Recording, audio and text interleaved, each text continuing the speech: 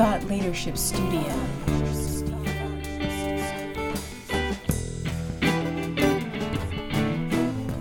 You're listening to Thought Leadership Studio, the podcast that helps you master high-level positive mass influence to create distinctive business niches, captivate an audience, grow your following, and change the game by changing the frame with strategic thought leadership. Thought Leadership Studio.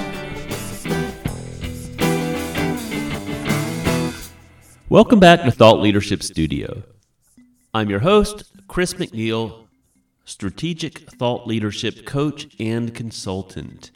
And this is episode 61, Unpacking Biases and Building Bridges, Dr. Poornima Luthra's approach to diversity, equity, and inclusion. What this episode will do for you is help you understand diversity beyond the surface level and explore with Dr. Luthra how diversity encompasses not just visible traits, but also a rich tapestry of backgrounds, experiences, and thoughts, challenging the narrow perceptions of diversity in organization. Embrace the concept of diversifying diversity and delve into Poornima's holistic approach to diversity, equity, and inclusion, understanding the intersectionality of various identity aspects and their impact in the workplace and society. Help you navigate personal biases and privilege and gain insights on recognizing and addressing individual biases and privileges, learning how acknowledging these can be a powerful tool for positive change in DEI initiatives. Learn active allyship in practice by discovering the 7 key behaviors for effective allyship from Poornima's book, The Art of Active Allyship, and learn how to apply these principles in both personal and professional settings. And learn some practical steps for personal growth in DEI, actionable steps individuals and organizations can take to foster a deeper understanding and practice of diversity, equity, and inclusion. But before we dive more deeply into this episode, in case you're new here, consider that I created the Thought Leadership Studio podcast to help listeners improve their thought leadership skills. So whether or not you consider yourself a thought leader at this point, consider that I've come to the conclusion that the practice of strategic thought leadership is now fundamental to effective marketing and helpful in any area of positive influence. It's about leading an audience to embrace a unique perspective that gives them more value. So this podcast is designed to provide an accelerated training process for which I use my expertise in design human engineering, neurolinguistic programming, systems thinking, and game theory to create a condensed form of learning, and I recommend repeated listening for optimum empowerment. And an important part of this is having models of excellence, for which I provide interviews of people who excel in one or more areas relevant to strategic thought leadership. And if you're listening on an app, make sure you visit the episode page on thoughtleadershipstudio.com. It's linked in the episode description for a summary of the episode with a curated transcript, a story and images, and additional resources and offers, such as the free Marketer's Guide to Strategic Thought Leadership, free PDF guide, and a free 30-minute brainstorming or discovery session with me in which we can address your thought leadership specifically. In this episode of Thought Leadership Studio, I'm excited to host Dr. Poornima Luthra, a notable DEI expert and founder of Talented Consultancy. With over 15 years in DEI research, education, and practice, Dr. Luthra is globally recognized, including being named a top thinker by Thinkers 50. Her acclaimed book, The Art of Active Allyship, and regular Harvard Business Review contributions showcase her blend of academic and practical insights. Dr. Luthra discusses her journey as a woman of color in a male-dominated field, addressing biases and advocating a comprehensive approach to DEI. She emphasizes actionable steps for DEI advancement, leveraging her experience from keynotes, books, and workshops. Holding positions at Copenhagen Business School and Singapore Management University, Dr. Luthra has received multiple awards, including the 2021 Impact Award and the 2023 Nordic Blaze Inclusion Award. This conversation delves into DEI's complexities and practical integration into daily life and corporate culture. Dr. Luthra invites further engagement via LinkedIn, and I'll have a link to her LinkedIn page on the episode page of thoughtleadershipstudio.com, linked to in the episode description. So without further ado, let's jump right into the interview.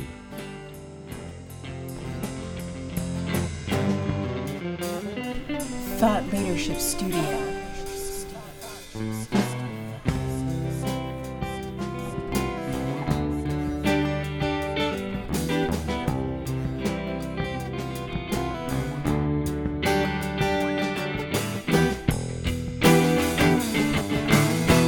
So I'm your host, Chris McNeil with Thought Leadership Studio, and I'm sitting here across the Atlantic Ocean with Poornima Luthra, who's a globally renowned expert in DEI, or diversity, equity, and inclusion. She's an associate professor at the Copenhagen Business School and is one of the Thinkers 50 of 2023. Well, and has a lot more to her background we'll talk about, I'm sure. Welcome, Poornima.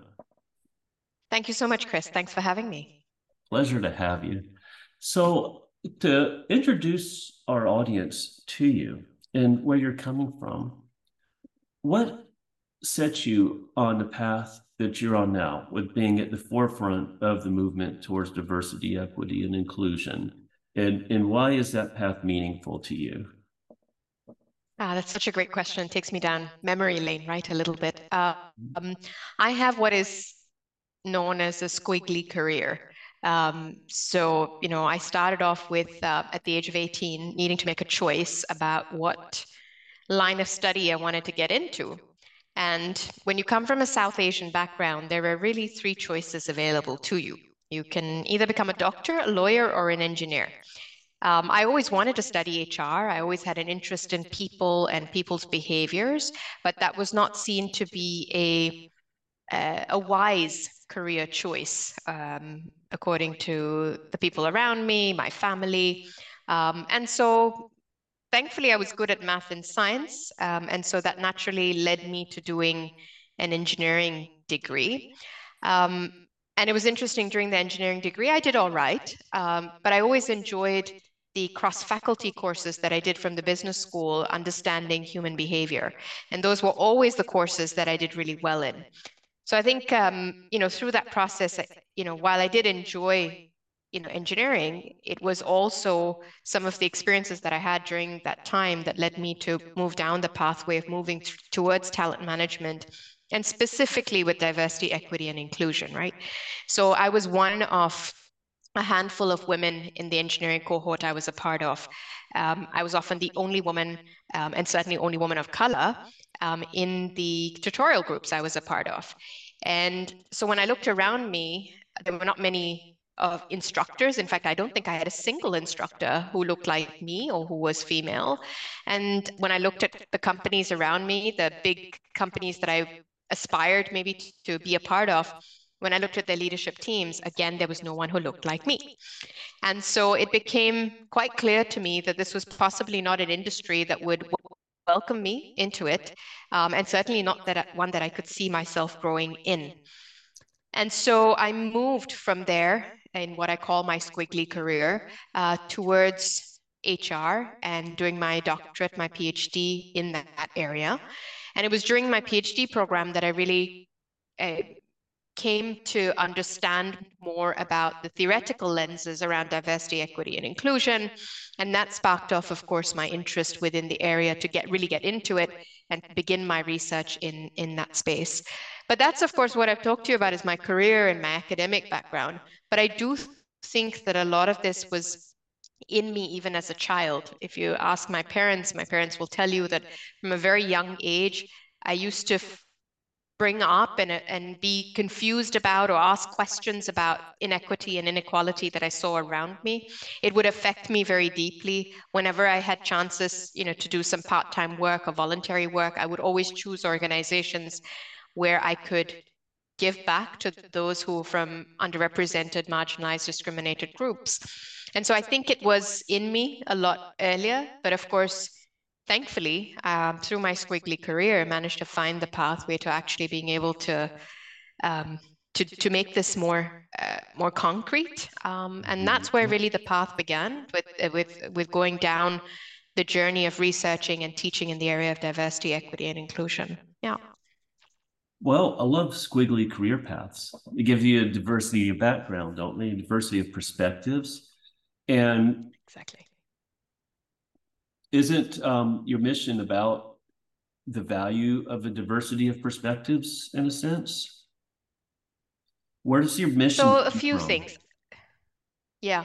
So when I look at diversity, of course, diversity of thought is one part of it, but it's really thinking about holistically about diversity, right? Really looking at diversity of backgrounds, of skills, of experiences, and thought is one part of that. So I'd like to think of it more holistically, and that's what I do in my first book, Diversifying Diversity, is really to get more on the table, to get companies to really think about yes, the physical, physiological aspects, really thinking about the social and lifestyle aspects, but also the cognitive aspects.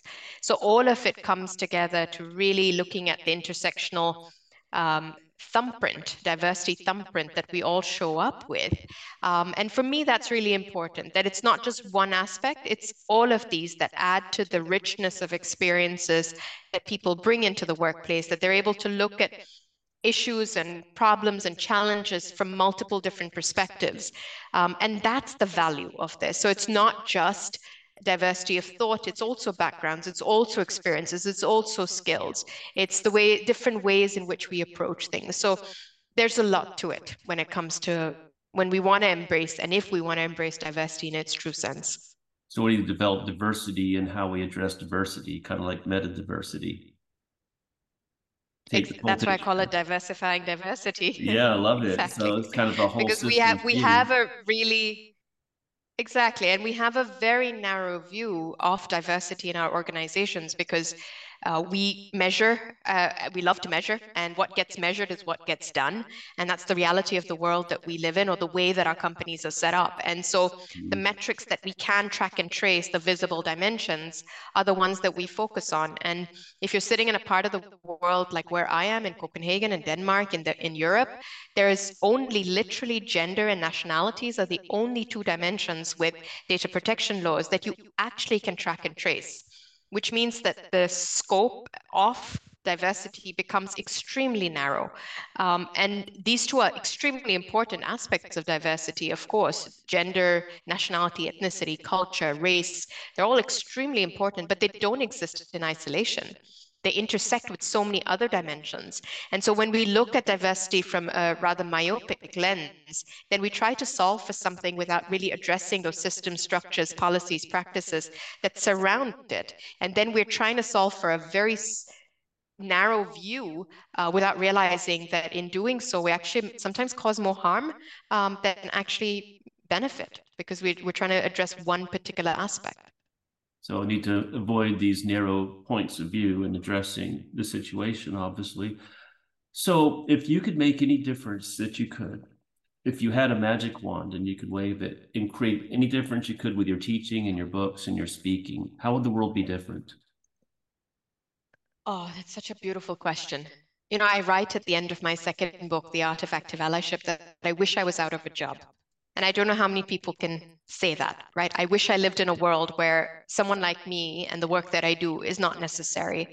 So the world that I would love to see is one where there is true equity, where there's true inclusion, where people can show up to be their whole unique selves, be valued for it, be respected for it in all environments, in organizations, of course, where it's the large part of my work is focused on, but also in societal systems when it comes to education and healthcare and political systems and any other societal systems, right?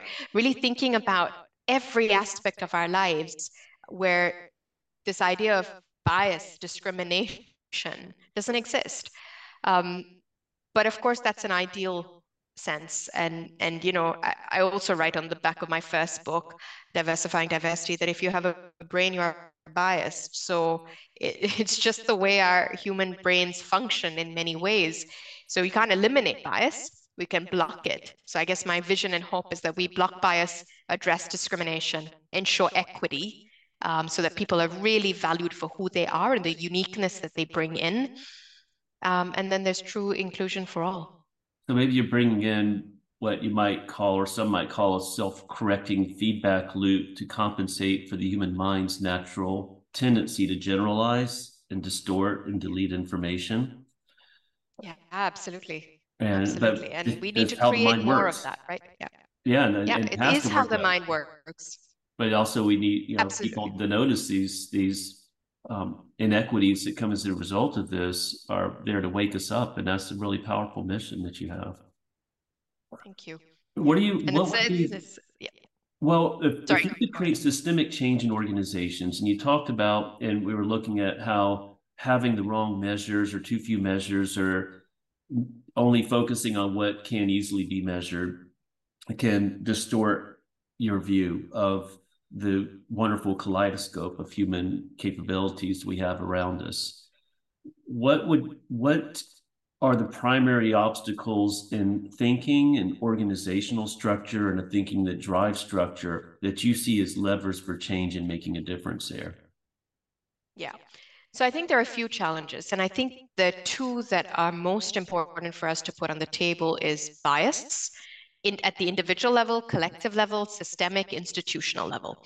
And so we need to address this. And you've rightfully pointed out that, we need to have systems in place and processes in place that help us to be able to block that bias. Because bias is there, it's not going anywhere. I think, as I often say in my keynotes, if anyone promises you that you can be debiased or unbiased or any of those synonyms to that, that's false marketing. So the human brain, is naturally going to be biased. The mental shortcuts, heuristics, algorithms that we use are essential to how we process the vast amount of information coming our way. There's no running away from it. The question is, how do we ensure that we have the system structures, policies, and practices in place that will enable us to block that? And the reality, though, is the challenge is that in our organizations, they're set up to favor some and not others. Our systems, our structures, they've all been set up at a time that favors certain groups, the dominant groups in our organizations, and not others. So there is an inequity in the system itself. And so we need to reprogram in that way. We need to rebuild these systems and structures. And unfortunately, that requires a lot of effort, that requires resources, that requires commitment. And it's not something that happens overnight, right? It's not something that you can change in a year. It takes time. And so there needs to be consistent effort towards it. And there's no quick fix to this. And I think that is what I think a lot of organizations really struggle with, like, holding on to this, making sure you're committed, making sure that you're diverting resources for the long haul. So one aspect is bias, and that of course relates to, what you said around structures and all of those things that need to be addressed. There is another one, which is kind of, if you ask me, the elephant in the room that we don't want to talk about, and that's fear. There's a lot of fear when it comes to diversity, equity, and inclusion. There's a lot of fear that people have from both groups, from those who are well represented and those who are underrepresented. For the well represented, it's the fear of saying and doing the wrong thing, not knowing the vocabulary to have conversations around it. It's the fear of, is this going to make me in some ways lose my power and space that I have enjoyed occupying? So there is a lot of fear for the well-represented, but there's also fear for the underrepresented, being seen as the token, the tick box to satisfy the quota or the target, the constant woke police, or being labeled as the woke police, the one who is always addressing the discrimination at play and the fatigue that comes with it, and also the career, impact on people's career of being perceived that way, of constantly addressing bias and discrimination. So there's a lot of fear in this space. And I think that that is something, that's my current research, actually, really unpacking that fear, really trying to understand what fear in DI really looks like, because we see resistance, we see lots of evidence, in fact, of resistance to DEI. And resistance comes from fear. And so it's unpacking that fear to really understand, because if we get to the heart and the core of that, I fundamentally believe that if we're able to address the fear and talk about fear and make it all right, create the psychologically safe environments to have those conversations around fear, then I fundamentally believe that then we'll be able to make that shift and that change that we want to see, because it is that resistance that's holding us back. I bet. And, I want to loop back to speak to those who are listening and resonate with their values around being successful, and that this can help you succeed. This can help open yourself up to a kaleidoscope, would be my metaphor, of perspectives and capabilities and actions and all the things that you talk about in diversifying diversity, that your organization wouldn't have access to without the opening of the minds. So I want to loop back to that. But before that, we're talking about fears. And in my world, fears are based on mental models, usually faulty ones. And you mentioned a few of those on both sides. One is, fear being perceived as a token on one side, and the other is fear of losing power on the other side. And there's always an if-then statement behind that. If there's more diversity, I'll lose power because I'm the dominant one now. Or if I get this advancement, then I'll be perceived as a token because there's an incentive for that. What would be some countering better belief systems that you would offer to remove the need for even having the fear in these situations? Yeah. And that's actually what I'm unpacking right now, to see what are those, what does it take to really address that? But what my research so far and the work that I've done so far, what it shows is, again, creating new mental models, right? So creating inclusive mindsets, shaping inclusive mindsets. That is core and key here. And of course, that means that we need to be able to rewire in that sense, or create new neural pathways in our brain around what inclusion looks like and how do we show up to be an inclusive person. And inclusion is one of those terms that is fundamental to this, but it's also one that's quite difficult to understand. What does it take from me to be inclusive? And the question that often comes up is, what can I do? What can I really do to nurture those inclusive spaces? And that is, of course, a reflection of these inclusive mindsets, inclusive mental models. And so part of my work is really helping, or one aspect of my work is really helping individuals feel empowered to shift their mindsets and to exercise that part of, or develop, in fact, that muscle, because sometimes we may not necessarily have it developed well enough to be able to use it when needed. And so it's about developing it, strengthening it, and making sure that it's a muscle, it's a mental model, it's a muscle that comes into play the minute we notice discrimination, the minute we notice that we can be more inclusive to someone from an underrepresented group, underrecognized group. And so that is a big part of what I do around allyship, right? Really empowering individuals with the behaviors that they need to be able to shift their mindset towards being inclusive. So that's what I think it will take, fundamentally underlining it, to be able to overcome that fear.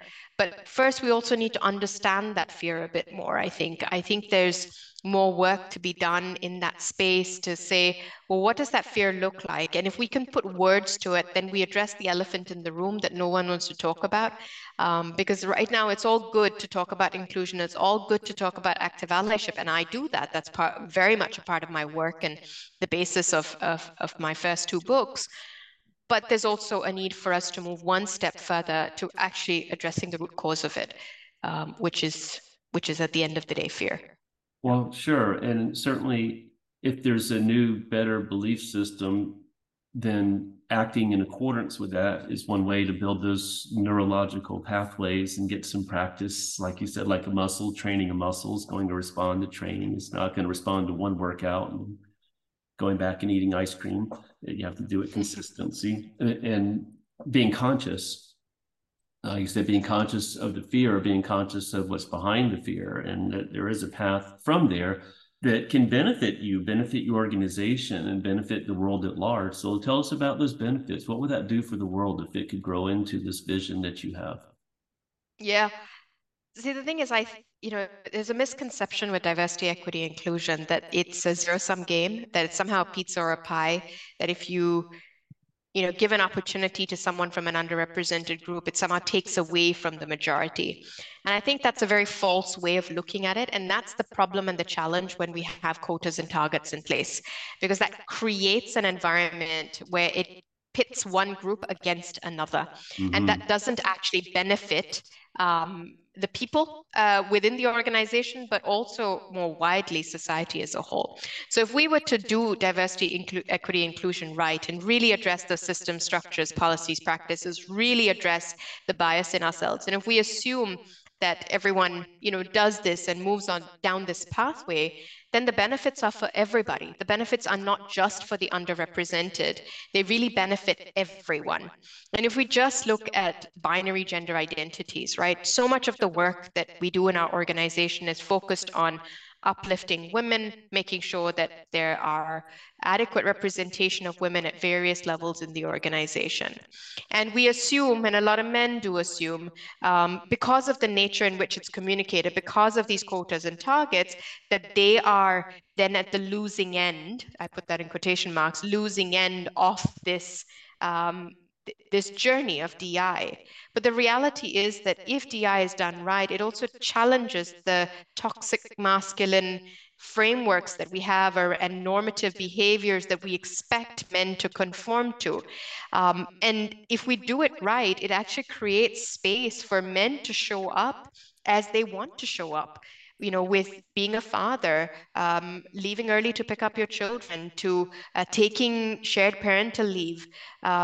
So many of these things are things men don't do or feel that they can't do because of these societal expectations that we have. So even when we look at binary gender identities, the one aspect that's focused on everywhere in the world, even there, if we adopt the right view around DI, there's benefits for everyone. So you asked me what the benefits are, and I like to look at benefits from more of an equity lens. I know there's so much work around the business case, and it's well established, so I'm not even going to go down that pathway from the financial benefits, but I'd like to look at it from the equity lens. Like, what does it do for us as individuals in the organization? It creates that environment where we can show up as ourselves, we can thrive in that environment, which means that job satisfaction goes up, turnover goes down. We're feeling that we are a part of that sense of belonging and inclusion, which means that all those lovely organizational citizenship behaviors that we'd like to see in our organizations really blossom, right? And so we see these a wonderful positive impact on employee well-being at the individual level, but then we see some lovely impacts at the team level, where we see teams working better, where we see teams coming up with solutions to difficult challenges, problems that we live in the world that we live in today, from creative ways that are innovative, that are radical in many ways. It could be incremental as ways, but it's also things that we haven't done before because we haven't thought about it from that perspective, because we have that representation within our team. So at the team level, there's certainly better decision making, but also those levels of creativity and innovation that are required in the world that we live in. And at the end of the day, if we look more societally, our organizations then represent society more equitably. That means it's all stages or levels rather of the organization. We should be able to see the representation that we see in the societies in which we're represented in. We should be able to see in our organizations representation of the customers that we serve as well. And so that representation really, and not just at the base levels of the organization, because sometimes it can be mistaken. Yes, we have this representation of all these different groups, but when you look into the data shows you that the representation is at the base levels of the organization. And what I'm saying here is that needs to be there through and through, right to the very top, to the board of the organizations, right? So this is what the benefits look like beyond the financial benefits. And of course, there's plenty of evidence that shows that there's also financial benefits of having these levels of representation. Well, a happier workforce. I mean, naturally, that leads to better customer service.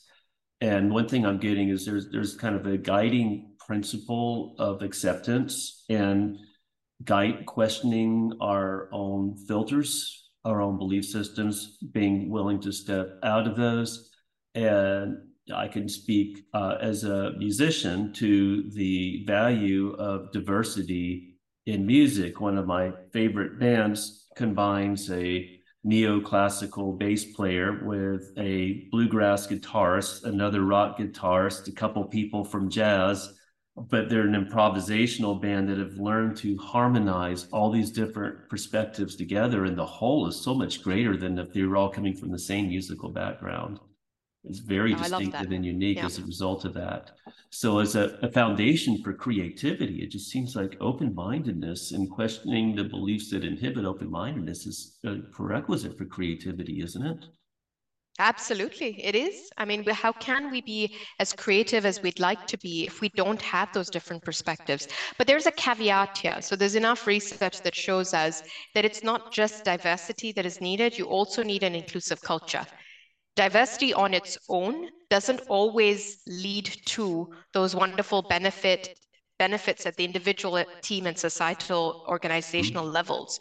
So the fundamental component here, if you'd like, between diversity and those benefits is actually a climate or a culture of inclusion. And it's in those kind of environments that we see some really nice results, right? We see increases in or improvement in decision making, but we also see about a 58% increase in idea generation and creativity and innovation as well. So, but there's a caveat there because it's not just about putting people who are different together. And then just going back, Chris, to your example of the band, right? It's not just about putting people together. They also need to use the word harmonize. They need to come together to understand each other, to understand the contributions that each make, and to make those contributions in a way that adds, it's not 1+1 = 2, but 1+1 equals a much bigger number, right? And that's where the culture of inclusion comes in. I could see that. And to me, what I'm seeing is it's like, try and remember who said, you can't really understand your own mind until you travel to a completely different culture. Mm. Yeah. And Exactly. the benefits of opening up to questioning your own mental patterns in general. I mean, but how would you, for those who might be listening, thinking, okay, how does this practically apply? What would be practical steps that someone could take, even just within the circles of their own personal life or in the broader circles of their organization life, if they're leading an organization, to begin to put this into practice and make a difference? Yeah. So I think there are a few things. In my second book, The Art of Active Allyship, I really look at the 7 behaviors that are needed for us to move the needle further when it comes to nurturing those inclusive mindsets. And for me, it starts with a few things at the individual level. So we can't show up to be an ally and to nurture inclusion until we do some self-work. And the self-work starts with deep curiosity. Really having that deep curiosity about someone who's different from ourselves, or has a different life journey from us. Where are they coming from?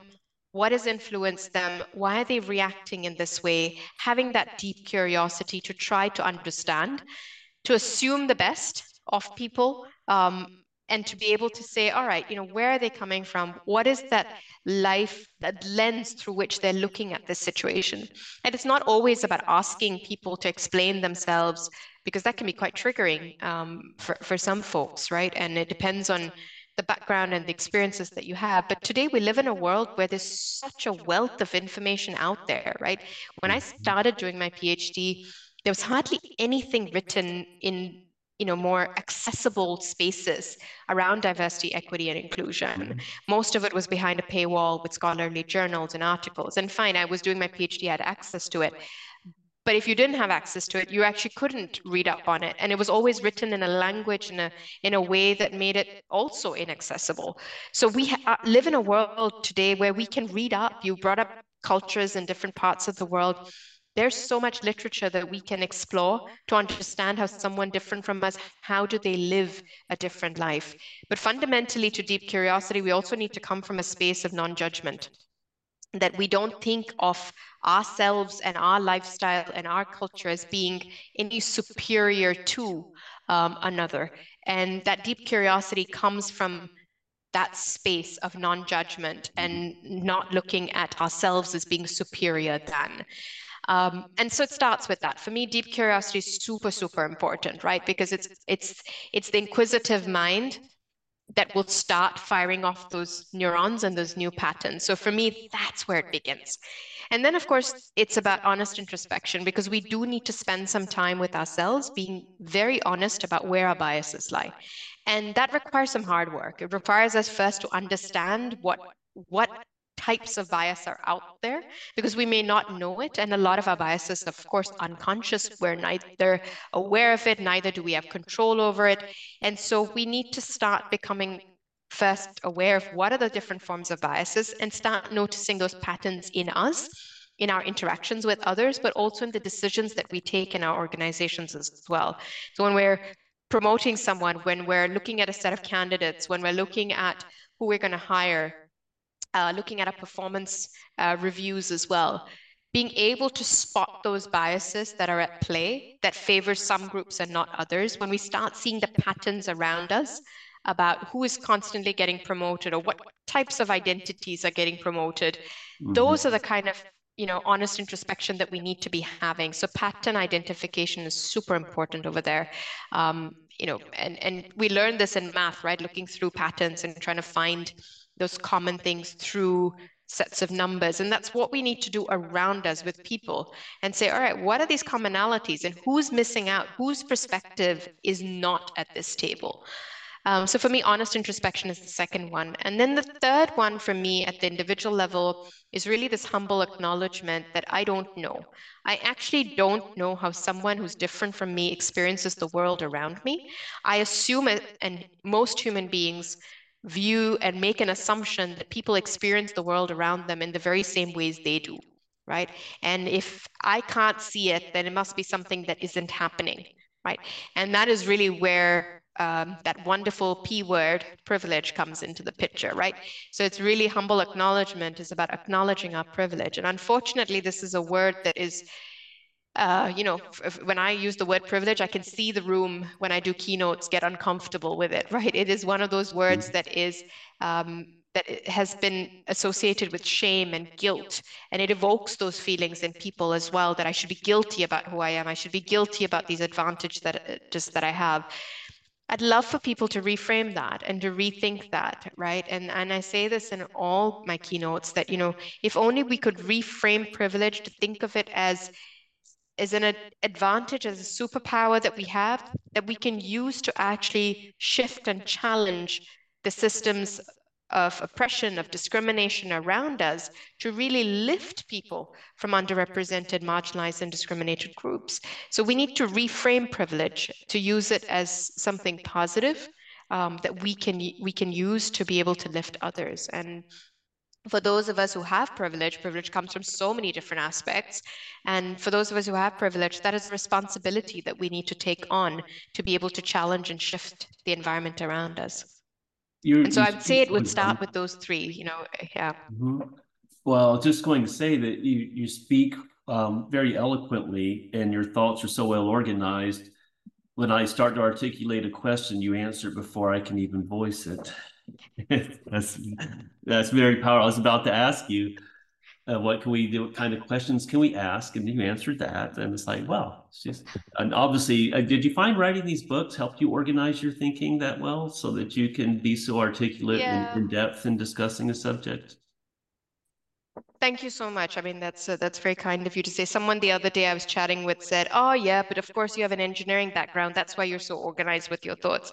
And I thought, "Oh gosh, don't put me into a box, right? Because we also need engineers who think differently in different ways as well. So we don't want to put people into boxes." Um, I think at writing a book, you have to be organized with the way you look at things, and you have to be very structured in how you approach it because you have to look at it from the perspective of the reader, right? The reader is someone who wants to know and understand.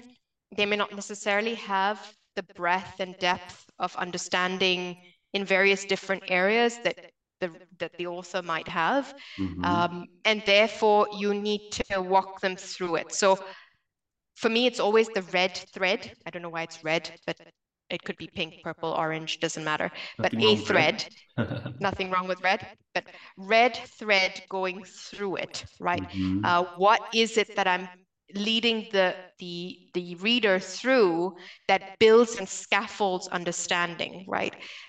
So for me, that's super important.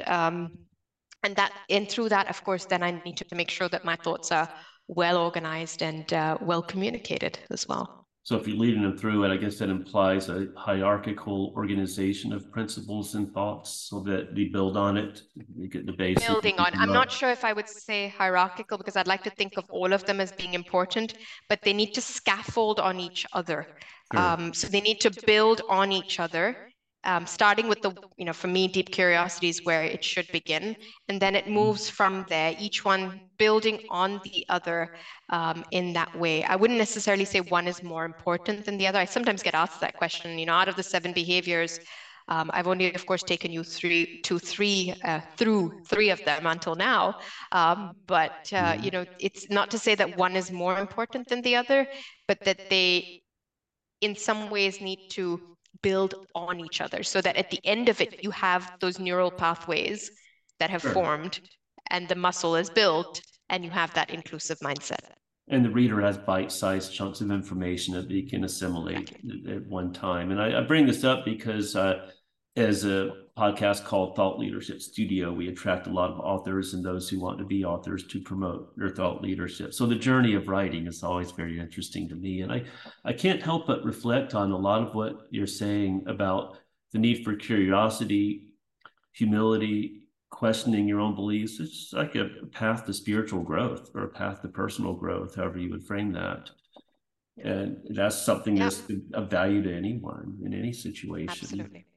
It's So, interesting you bring this up. I personally am someone who adopts a spiritual way of living, very influenced, of course, by Hindu spirituality and my parents, um, and so I see a lot of this in many of the spiritual principles, right, around oneness and seeing that oneness in everyone, and seeing that energy, and wanting that kind of equity and wanting that equity and equality for everybody.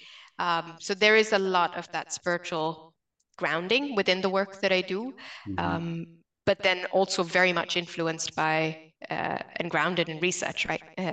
That is out there and the research that I do. well, Yeah. sure. It was like the two wings of the bird. The bird needs both Yeah. the heart of the spirituality and the wing of logic on one side to fly. It takes both. This has been Absolutely. fascinating. And for the listener, I'm going to link to all of Poornima's books and her website and the episode page, which is linked to in the episode description. If you're listening on an app, please check it out.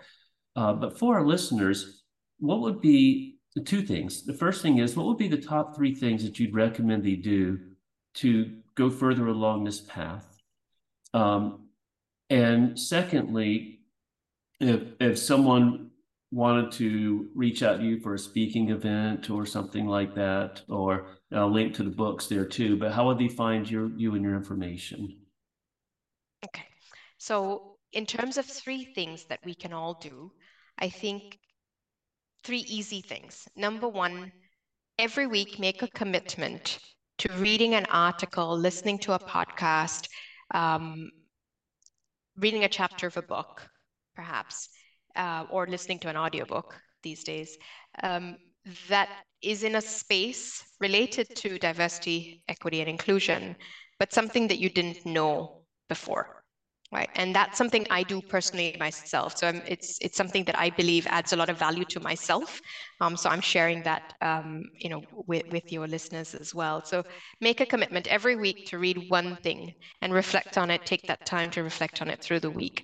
The second thing I would say is to follow people who inspire you on this topic, right? I think there's a lot of great thought leaders out there, whether it's on I'm most active on LinkedIn, but I follow a whole lot of people in this space, but also in other spaces as well. I think there's a lot to learn from what people are doing in different spaces, different industries, different ways of thinking. I think that adds and inspires actually quite a lot of my own thinking as well, or the way I choose to communicate.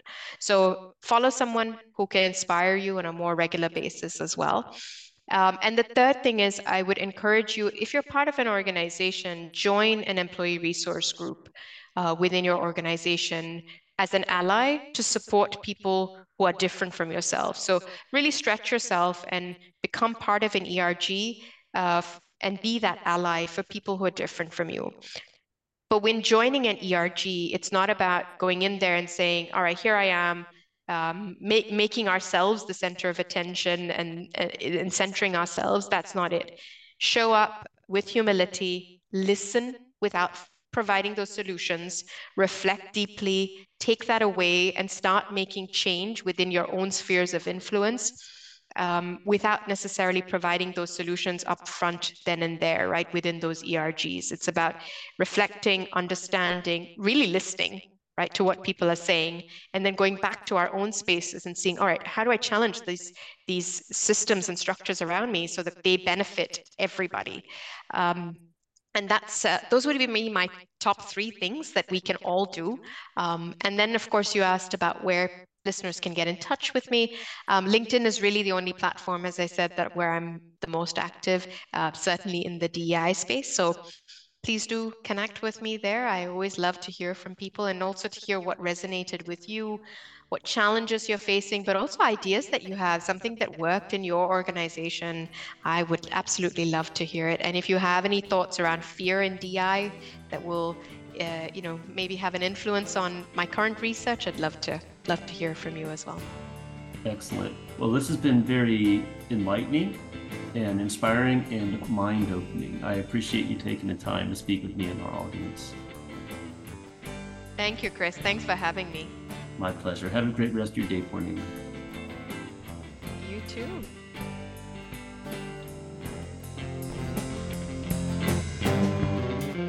Thought Leadership Studio.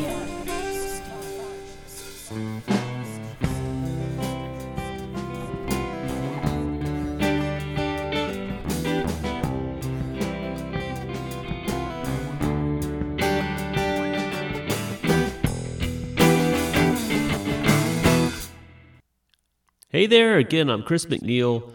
I hope you enjoyed this fascinating interview with Dr. Poornima Luthra, where we touched into topics like the squiggly path, diversifying diversity, the complexity of bias in organizational structures, and transforming fear into inclusive mindsets.